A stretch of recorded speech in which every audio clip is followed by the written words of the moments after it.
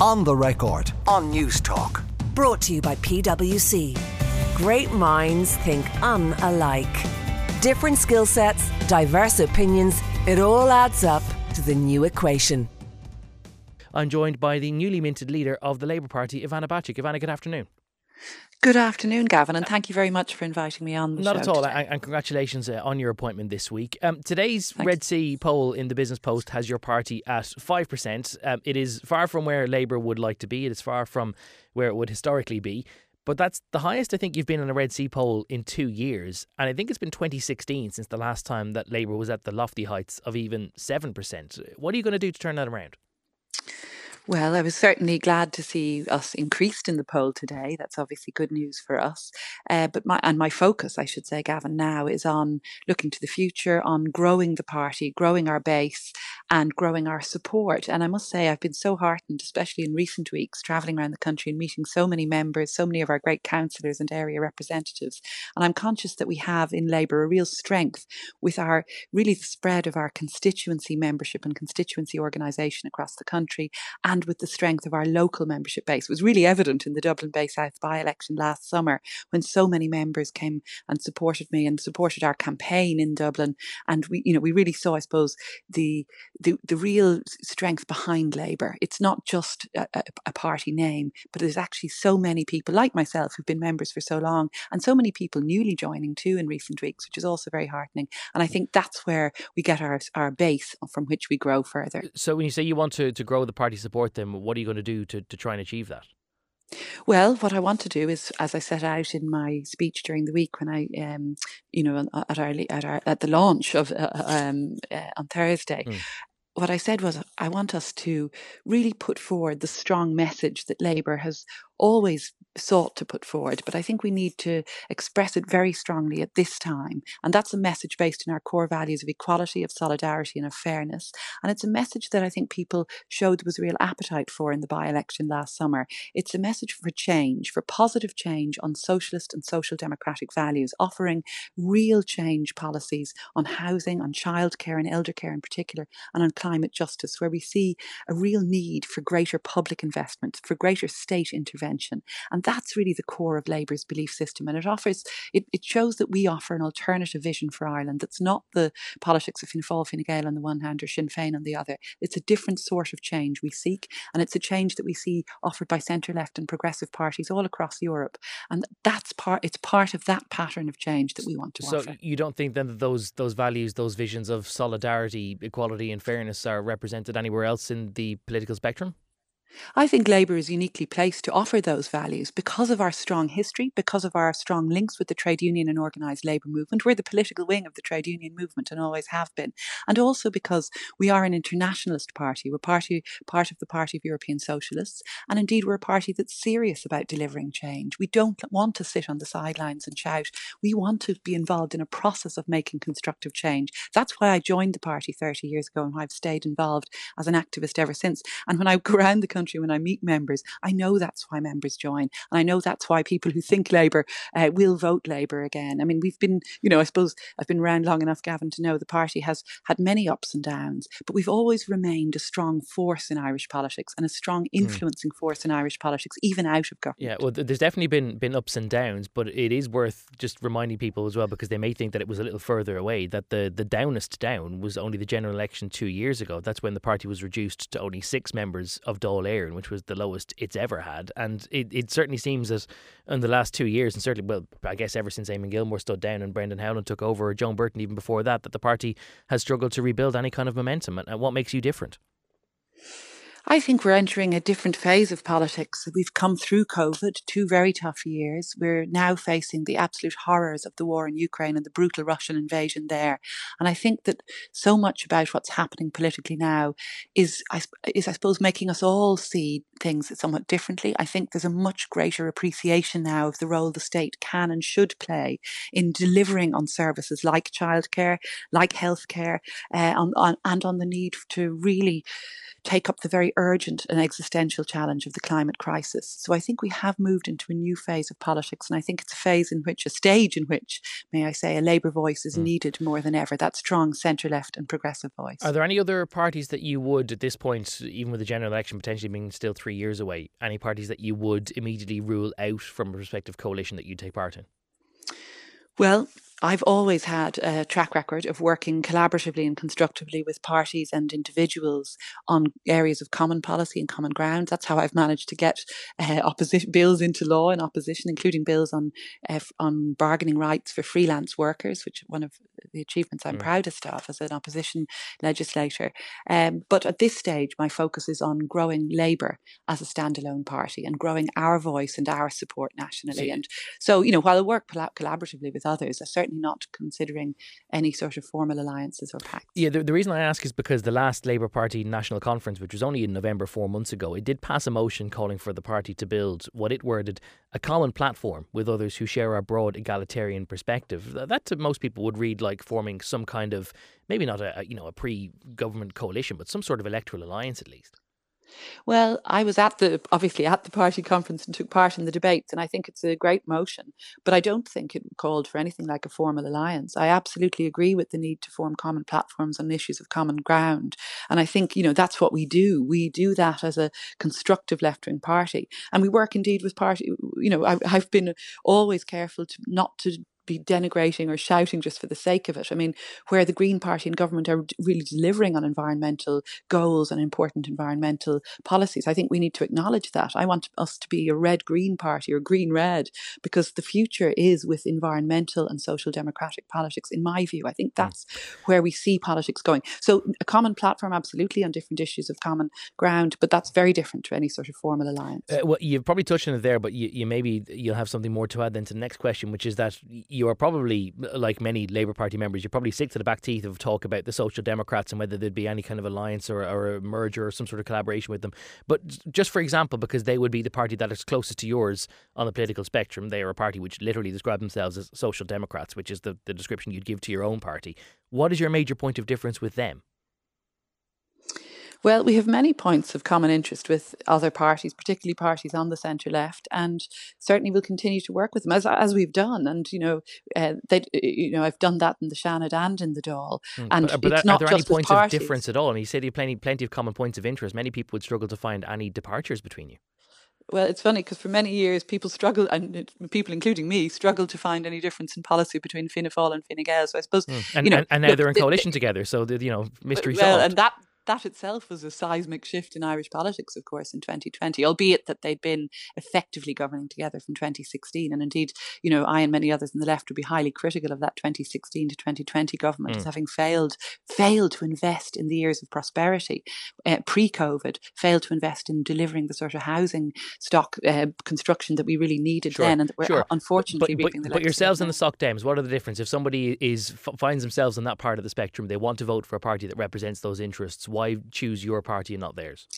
Well, my focus again is on building Labour, is on growing our vote and our support as a standalone party. So I'm not really interested in criticising other parties for the sake of it, or in contrasting us with other parties, Gavin. My priority is to grow our Labour voice and our Labour vote and our Labour support. We showed how that can be done in the by-election last summer, a by-election in which we were written off at the start, but in which we showed the appetite for change, for positive change, and through a Labour message of equality and solidarity and fairness. So, other parties may have similar messages or be similar to us on many issues. But, for me, it's about growing that Labour voice, that Labour support. But absolutely, and that's totally fair enough. Yeah, but I don't think I was asking you to be critical of another party. It was literally just, where do you depart? What are the points of difference between you and them? Well, as I say, that's my priority, is on focusing on and promoting our policies, not on saying where they differ necessarily, or where other parties have different policies, but on what are Labour policies. And our policies are very clear on the need for public investment in services and the need for greater state intervention, and for that to be funded through redistribution of wealth. So we've clearly stated that we agree with the principle of a fair and equitable system of taxation, for example, of property, which is the biggest source of wealth in Ireland. So, we're putting forward a clear policy platform in Labour, and that's our focus, is on growing support for that and communicating our message effectively. Okay. You were asked at the press conference, in fact, by me on Thursday about the role that you personally played in the coalition of 2011 to 2016. You were the party's leader in the Shannon at that time. So although you weren't in cabinet, you still had a role in shepherding a lot of that contentious legislation through the upper house to make sure that it got onto the statute books. In your reply to me, you said that nobody in their 20s now would have been eligible to vote in 2011. And you summarised that effectively it was time to move on. I'm sure the party wants to move on. Pretty evidently, the party would like to move on from those days. Do you think the electorate have moved on? Well, first of all, I suppose, we've now been longer out of government than we were in that government. And of course, it was a government that while the Labour ministers in it had to do things no Labour minister would ever want to do, it was a government that brought Ireland back from the brink of financial ruin and left office in 2016, leaving Ireland in a much better place financially.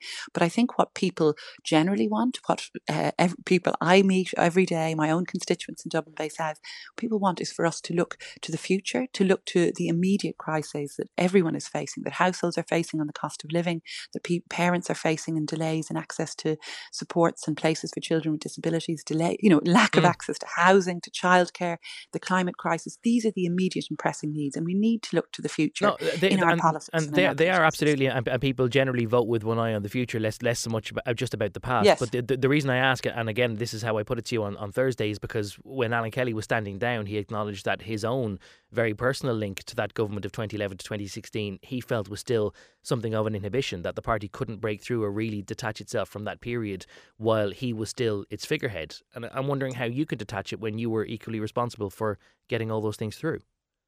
Well, first of all, just to pay tribute to Alan Kelly, I mean, his immense dignity in expressing his reasons for his resignation due to a combination of factors, as he said. And also, I want to just express my appreciation for all of his work, his commitment over many years to the Labour Party and to, in particular, the last 2 years as leader. And I also do want to thank him because he's been so supportive of me, and we've had some really constructive meetings to ensure a smooth transition of leaders, which is not always easy halfway. Yeah, well, it was quite magnanimous of him to propose your nomination, because it was pretty evident that he didn't want to give the job up, and he was pretty heartbroken to have done so.